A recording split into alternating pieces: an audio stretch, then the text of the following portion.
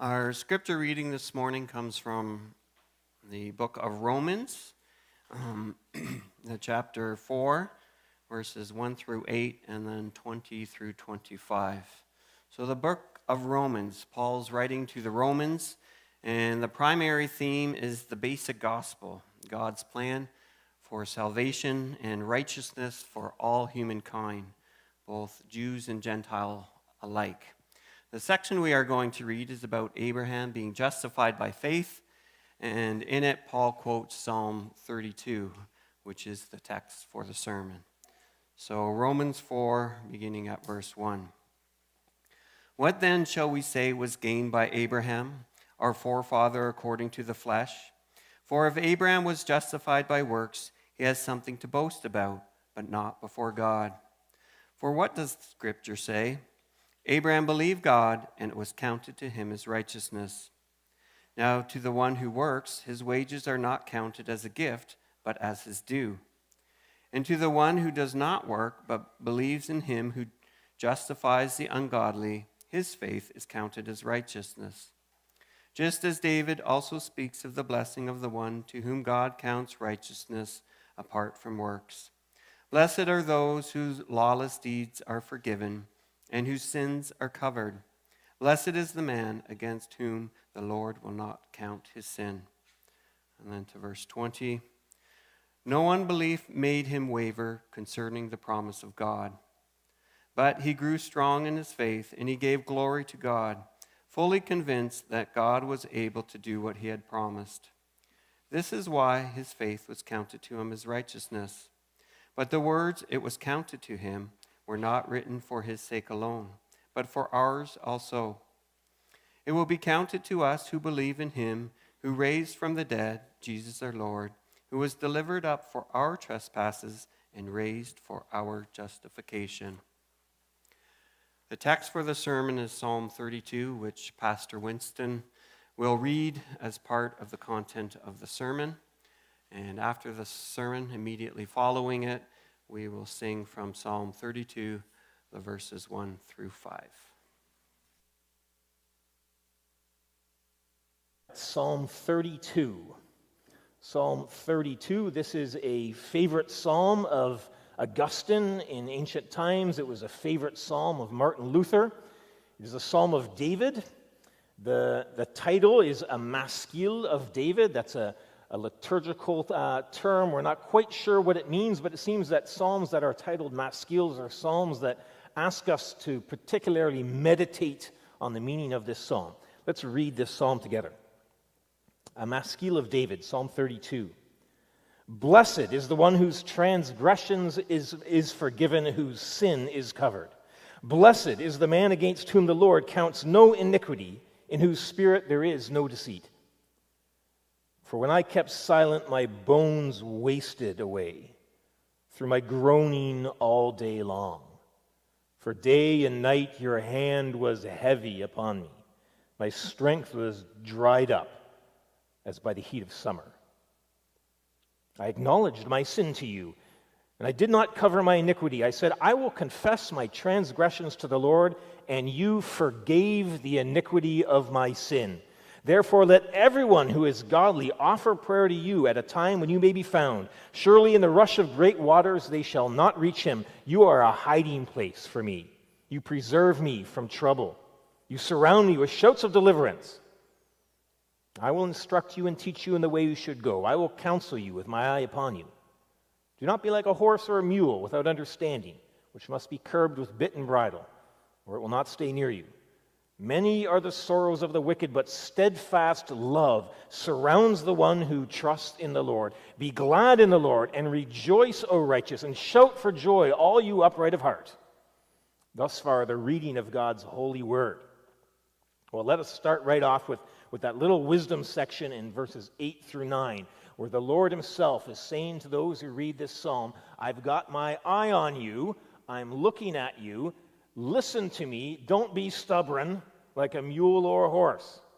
Don't sit here today as the psalm is read and is preached, daydreaming about something else.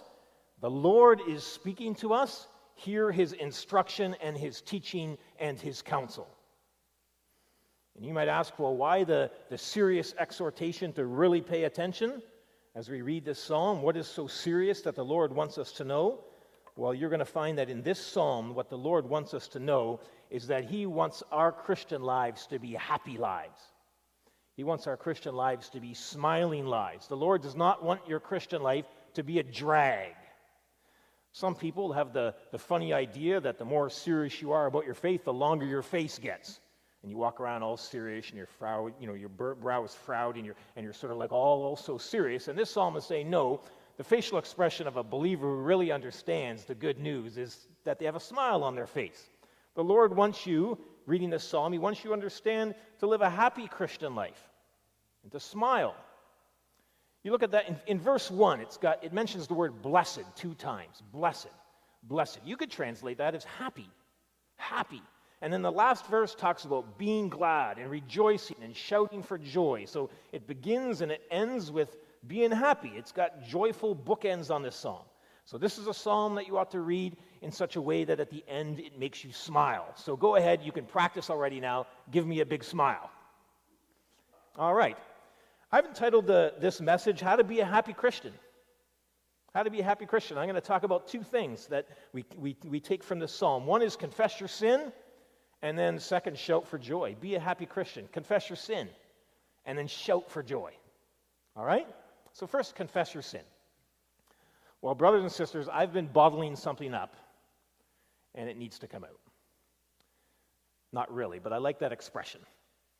Bottling something up. It's an interesting expression. It portrays the idea that there's something that I ought to talk about, there's something that I ought to say, but I've not been saying it, and I've been hiding it down in the pit of my stomach, down in the pit of my heart, and I've stuffed it into a bottle, and I've put a cork on it. I've kept it quiet. But the pressure is building. I've been bottling something up. Makes me think of a comic strip I saw once of a psychologist talking to his client who's lying on the couch, and he says, I think you're bottling things up. And then you see the guy lying on the couch, and the whole person is inside of a bottle. He's been bottling up his whole life. So, raise your hand if you're someone who bottles things up. Well, you're probably not going, maybe some people admit me. And you can nudge the person beside you if they're the one who needs to hear that. You're probably like, yeah, well, I know somebody who bottles stuff up. People don't always realize it, but if you bottle things up in your life, it's not healthy for you, is it? If you bottle things up and you let that silence grow like a cancer, it's not healthy for you. And David is saying in this psalm that that's also true in terms of talking about your own sin to God, that you ought not to bottle that up. If you don't confess your sin and you bottle it up and you keep silent and you don't deal with it, it's not healthy for you. In verse 3, he says, your bones waste away and you groan all day. It's not healthy for you. When you bottle your confession of sin up, you move in the opposite direction of joy.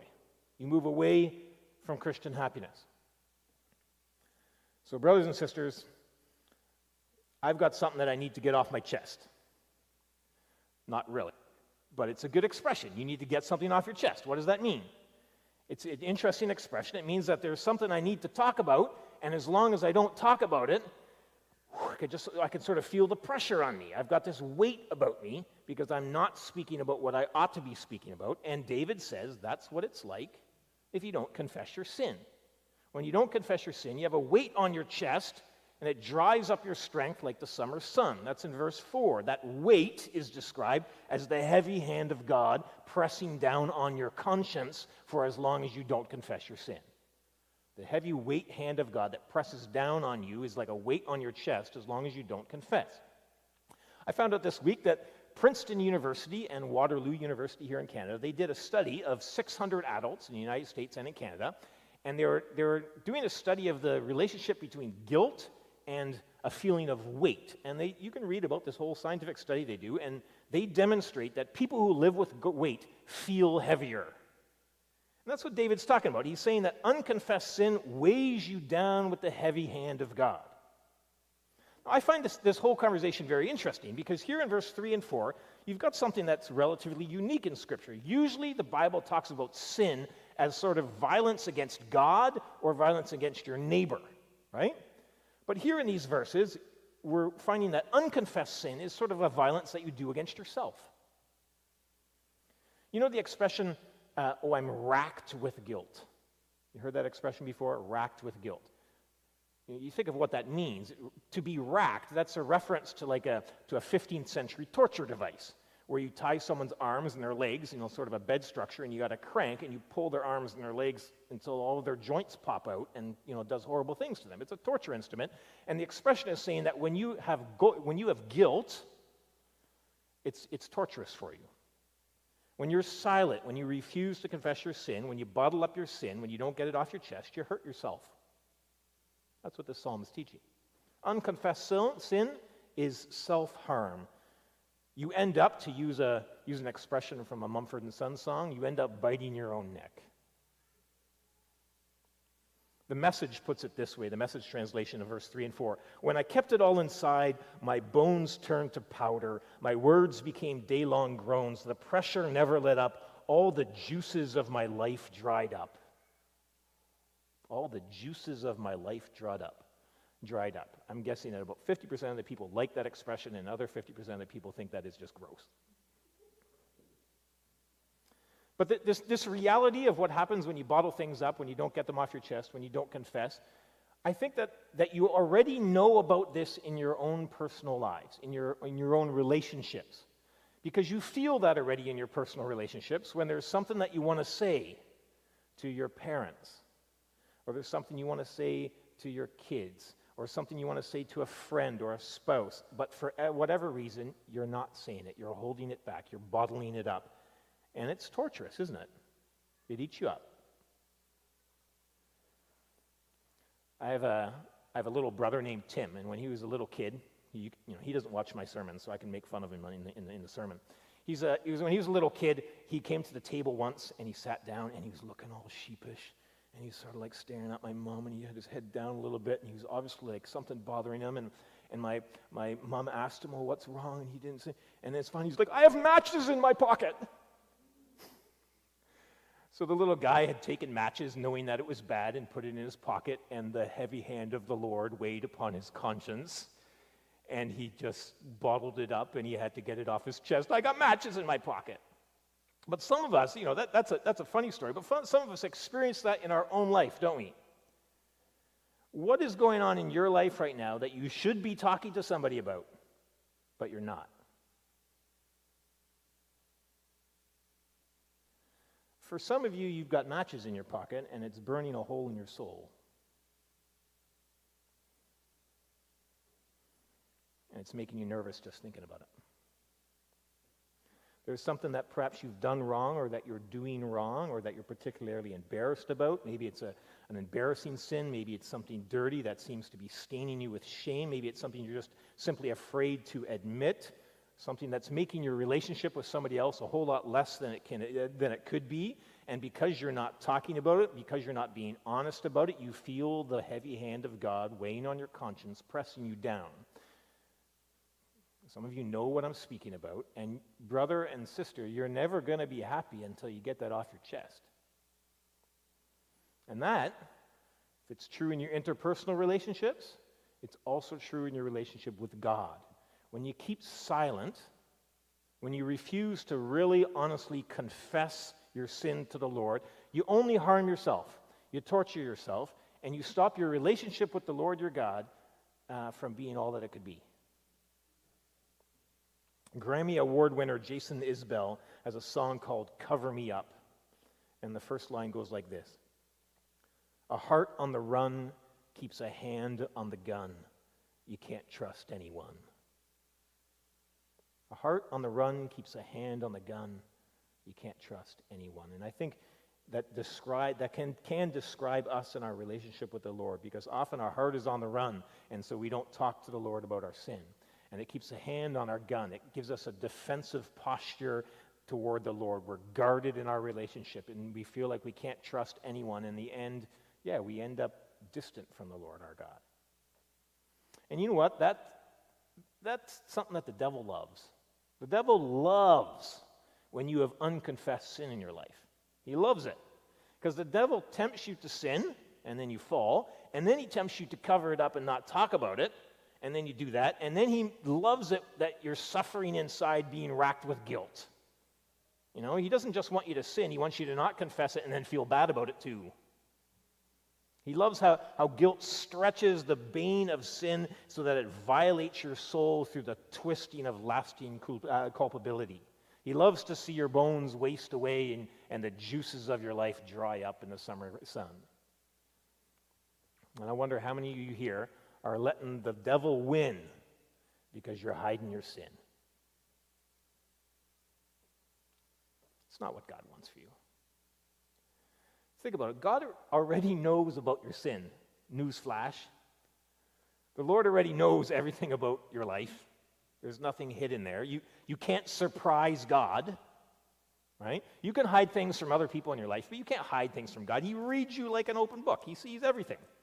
You can't hide anything from him. He knows all of your sins. He knows all of your secrets. So what's stopping you from confessing to him? The Lord wants you to be blessed. He wants you to be glad. He wants you to be joyful as a Christian. He wants you to be happy as a believer. And when you bottle up your confession of sin, then you also bottle up your profession of praise and you rob yourself of joy. So stop biting your own neck. Take your hand off the gun and trust the one. And break the silence and get it off your chest. Tell God about the matches in your pocket. Move toward joy, brothers and sisters. Your lack of happiness is only harming yourself. Confess your sin. Confess it. Verse 5 says this, I acknowledged my sin to you and did not cover up my iniquity.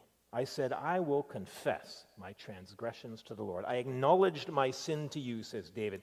I uncorked the bottle that I've been bottling stuff up in, and I let it all pour out. I let it all pour out. And I told God all the things that he already knows, and I brought the things that I thought I was hiding out into the light, and I said, yes, Lord, this is what I've been doing. This is what I have done. And I got it all off my chest, says David. I broke your commands, Lord. This is how I failed. This is all the stuff that I didn't do that I knew I was supposed to do. And this is all the stuff that I did do that I wasn't supposed to do. Here are all my dark and dirty secrets. Here are the ones that I'm scared other people are going to find out about. Here's all my sin, and I admit it. I acknowledge it. And if you listen carefully to this psalm, you could sense the feeling of relief as David confesses his sins. I did not cover up my iniquity, he says. I did not cover up my iniquity. Some of you women here own cover-up. That's part of your makeup case. And you've got concealer, which is used to conceal, to cover up and hide the blemishes and the eye circles and the uneven skin tone, and it helps you sort of fake a fresh-faced look. Well, let me tell you a story about my oldest brother, because he doesn't watch my sermons either. My oldest brother, when I think he was about 20 or something, we're sitting at the table. We used to have one of those little basketball nets. Some of you remember this. You get this little basketball net. You could get it sort of at the dollar store or something, and it had suction cups on it. And you lick those and you stick them on the wall, and then you get a little foam basketball, and you have massive, crazy basketball games with your brothers in the kitchen as you're trying to dunk on the little net up in the thing, and your mom yells at you. Am I the only one who ever experienced this? Some of you had that. So I remember a time we were all sitting at the table, and I think what happened was the basketball net was up near the table and it fell off, and my brother Mike, he grabbed that, he licked that sucker and stuck it right on his forehead. And he sat at the table, ha, ha, ha, got a basketball net sitting on my forehead. I imagine, we probably didn't do it, but we probably would like use his face as a backboard, like throw some potatoes at it or something. So big joke, big all funny, it's probably time to read the Bible or something like that. Take that basketball net off your thing, takes it off, boom. Well, that suction cup had stuck to his forehead, and all the blood in his forehead had come up to the top of near his skin, and he had a big red circle right on his forehead. This was a Saturday night. He wakes up Sunday morning to go to church. He looks in the mirror. He's got a big red circle right on his forehead where the suction cup stuck on his forehead. So like any responsible 20-year-old man who was about to go to church, he went to his sister to borrow some cover-up, some concealer. I think my brother is one of the few men in Smithville Canadian Reformed Church that wore makeup to church. Well, it's one thing you put cover-up on your face because you're embarrassed, but don't put cover-up on your soul. Don't put cover-up on your soul, because that's our tendency. We want to cover sin up. We want to conceal it. We want to hide it. We want to give ourselves a sort of a fake, fresh-faced look. David's saying, I'm not going to put any cover-up on. Today is a no-makeup day. I'm admitting what I really look like. I'm saying into the Lord in prayer, here I am, Lord, with all my wrinkles and pimples. I'm here, and I'm not trying to hide that I got a sin nature, and I'm not trying to cover up anything. I'm being honest with you, Lord. This is how I have offended you, and this is where I've failed, and this is where I've fallen short, and this is where I've been faking, and this is where I've been pretending, and here's all the stuff that I've been hiding, and here's the stuff that I've plainly just been scared to admit, scared to even put words to. This is how I've failed, not just to merit your love, but this is how I've succeeded in earning your judgment. And here I am, Lord, I confess my transgressions. No hand on the gun, no heart on the run, no cover-up, no bottling it up. I'm just putting it all out there. What's confession of sin look like in your life? I imagine for a lot of us, confession of sin looks like a little one-liner that we add on the end of a prayer. And forgive us all our sins. In Jesus' name, amen. I think this psalm encourages us to deepen our prayer life, to deepen it. You can pray sincere prayers that are general, like we often do in the church. I have sinned frequently and grievously against you, Lord, and against my neighbor. I failed to live up not just to your not just to my own standards, but to your standards. Lord, if you were to judge me today, I would deserve death. I was born in sin, and there's all sorts of evil desires that fill my heart, and I transgress your law, and I fail to do what you ask, and I seem to always be doing what I shouldn't be doing, and I do the things that I tell other people not to do.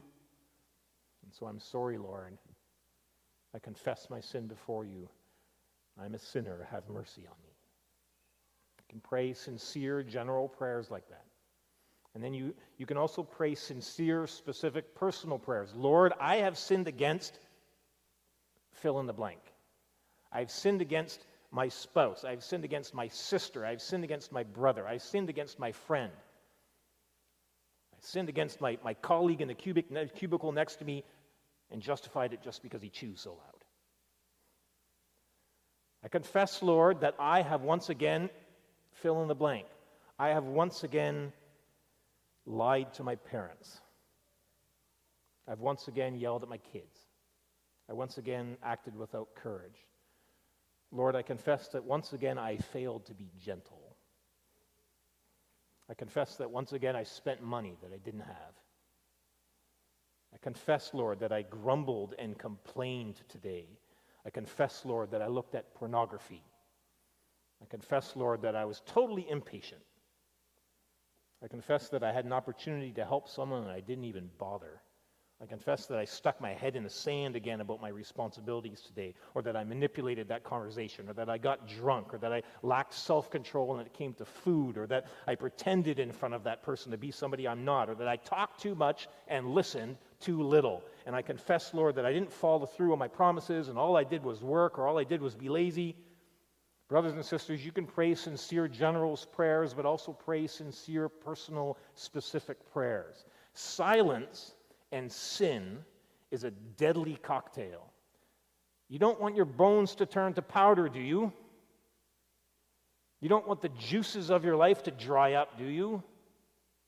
Confess your sins to the Lord. Do it in personal prayer, do it in prayer with others, do it in silence, do it loud, do it before you go to sleep, and do it in church when you come to these services. This is the first step in being a happy Christian. Why are we so afraid to confess our sin to other people? Why is it that sometimes I'm afraid to confess my sin to my wife, for instance? Why does that happen? Why do we get afraid of that? I think that, well, I can speak for myself, that I'm afraid to confess what I've done wrong to another person is A, because I really don't like looking like a fool. I like to have people think that I'm not a fool. And also, I'm afraid of how they're going to react. Right? I'm afraid of being a fool, and I'm afraid how they're going to react. But here's the thing. God already knows you're a fool. You don't have to show him that one. He knows it. He knows I'm a fool. And then if you're afraid that how God is going to react, you don't need to be afraid of how God's going to react, because he clearly tells you very explicitly how he is going to react ahead of time. All right? Verse 5, I acknowledged my sin to you, and I did not cover my iniquity, and I said, I will confess my transgressions to the Lord, and you forgave the iniquity of my sin. You forgave it. He forgave the iniquity of my sin. You could say, he forgave the sinfulness of my sin. He forgave it all. That's how God is going to react when you confess to him. He tells you ahead of time, he will forgive all of your sin. He'll forgive the sinfulness of your sin. He'll forgive it all. If you come to him sincerely, not deceitfully, but sincerely and honestly, the Lord will forgive you. Verse 1, blessed, happy is the one whose transgression is forgiven. It's not a forgiveness that's sort of like, oh yeah, I forgive you, but actually I'm really still angry about it. And it's not sort of like, oh yeah, I forgive you, but I'm going to hold a grudge, but the reality is I'm just tired, so I don't really want to talk to you about this right now. It's not that kind of forgiveness. It's God forgiving and saying, I take your sin and I separate your sin from you as far as the east is from the west. You can't get farther than that. That's how far I separate all of your sin from you. Blessed is the one whose transgression is forgiven, whose sin is covered. Our sin is covered. We try to put cover up on our sin. But when we confess it to the Lord covers it properly and eternally.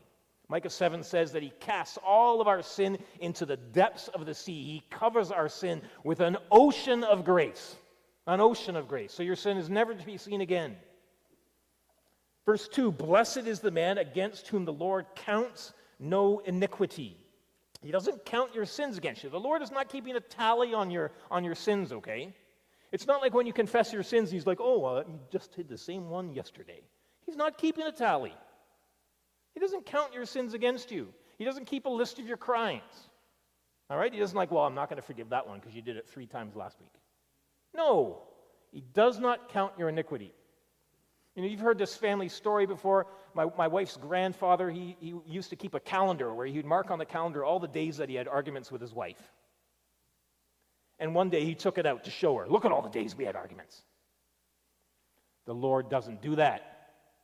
The Lord doesn't have a calendar in his back pocket that he's keeping a tally on how bad you are. Because when you come to him with a sincere heart, he forgives it and he covers it eternally. This is what God does.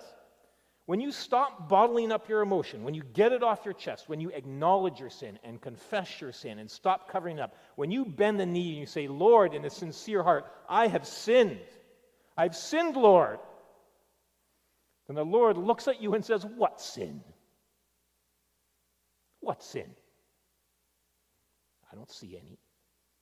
I've carried that away as far as the east is from the west. What sin? I don't see any sin. I've buried it in an ocean of grace. What sin? This past week, a class at Ambassadors Christian School was reflecting on the idea of that God fully pardons our iniquity, and one of the students piped up. I don't know which one it was. You can tell me. That means it's like it never happened, Mrs. Van Groothuist. Well, from the mouth of babes, because that's exactly what it means. It's like it never happened. It's like the old hymn, His Be the Victor, says it this way. Well may the accuser roar of sins that I have done. I know them all and thousands more. My God, he knoweth none. He knoweth none, because his forgiving grace means that in his eyes it's like they never happened. The glory of Christian confession is that the Lord already knows you're a fool, and you know how he's going to react. When you admit your sin before the Lord and you spread it all out honestly and you acknowledge, he says, what sin? You look at all the sin that you've spread all around you, and in that moment of confession, you magically discover that somehow, as verse 10 of our text says, the only thing that surrounds you is the steadfast love of God. Amazing love, how can it be? How can it be that when I, as a fool, sin again and again and again, that the most holy God would forgive me and not count my sins against me? If you asked David that question, he would have said, it's God's grace and mercy as symbolized in the sacrifices on the temple, on the tabernacle altar, and the hope of the Messiah to come. And as Christians, we know that answer in a more robust, full way, don't we?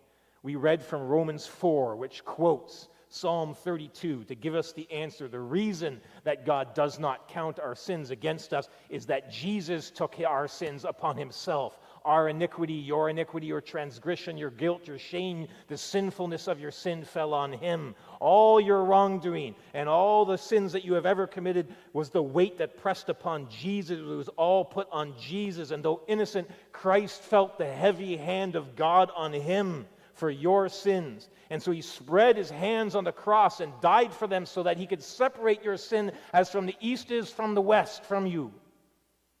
And though he was not guilty, he kept silent and he bore your sin and he groaned as his strength was dried up on the cross. And he shed his blood so that when you confess your sins with a sincere heart, you're covered in the blood of Christ.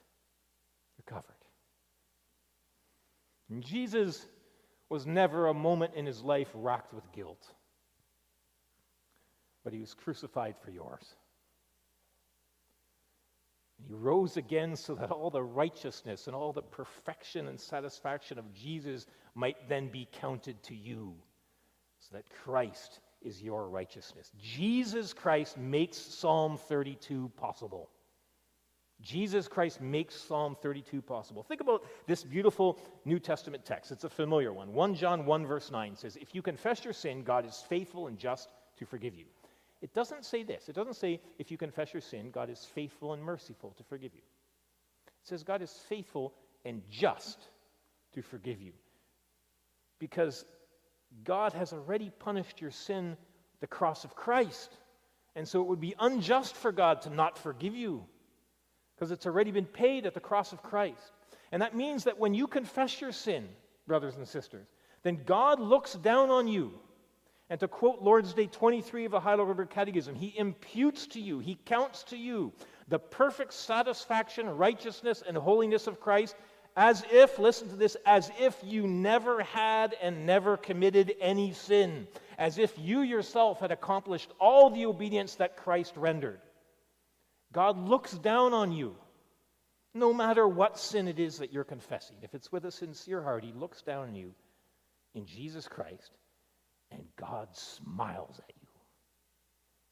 He smiles at you and he says, all I see is steadfast love that spreads to the horizon, an ocean of grace. What sin? It's as if it never happened. That's exactly what it means. Do you see why David wants to shout out in verse 1, blessed, happy is he, is the one who is forgiven. Blessed, happy is he against whom the Lord counts no iniquity. Happy. Silence and sin is a deadly cocktail, but confession and forgiveness is the elixir of life and of joy. Confession, to use mathematical terms, confession plus forgiveness equals joy. And you see why David, he wants to yell out in verse 6 to the whole world, therefore let everyone who is godly offer prayer to you at a time when you may be found. Surely in a rush of great waters they shall not reach him. You won't be troubled. You're a hiding place for me, Lord. You preserve me for trouble, and you surround me with shouts of deliverance. He's calling us out and saying, join the choir of the church. Join me, David, join Augustine, join Martin Luther, join the choir of angels and shout for joy. Put a smile on your face. For many are the sorrows of the wicked, but steadfast love surrounds those who trust the Lord. Brothers and sisters, banish that guilt and banish that shame. No more heart on the run and no more hand on the gun. No more weight on the chest. No more biting your own neck. No more bones wasting away, and no more groaning, and no more strength sapped by the summer sun. Only steadfast love. And in words of Kirk Franklin, oh, you can't take my joy, devil. True and total forgiveness in Jesus Christ is life-giving, and it's life-altering and life-liberating. When you admit that you're weak, then you're strong, because the joy of the Lord is your strength. It raises your head, and it puts your shoulders back, and it gives a shine to your eyes, and a smile to your face, and a pep to your step. That's why the psalm finishes off with these words, "Be glad in the Lord, and rejoice, O righteous, and shout for joy, all you upright in heart." Brothers and sisters, be happy Christians. Be happy Christians. Smile behind those masks. Be happy believers. Confess your sin and shout for joy. And all God's people said, Amen. Let's pray. Oh Lord, we're happy to confess this afternoon that we're sinners, but we are joyful sinners this afternoon. Because you turn our wailing into dancing, and you remove our sackcloth, and you clothe us with joy so our hearts can sing your praises and not be silent. Lord our God, we will praise you forever. And we give you thanks with all our might. In Jesus' name, amen.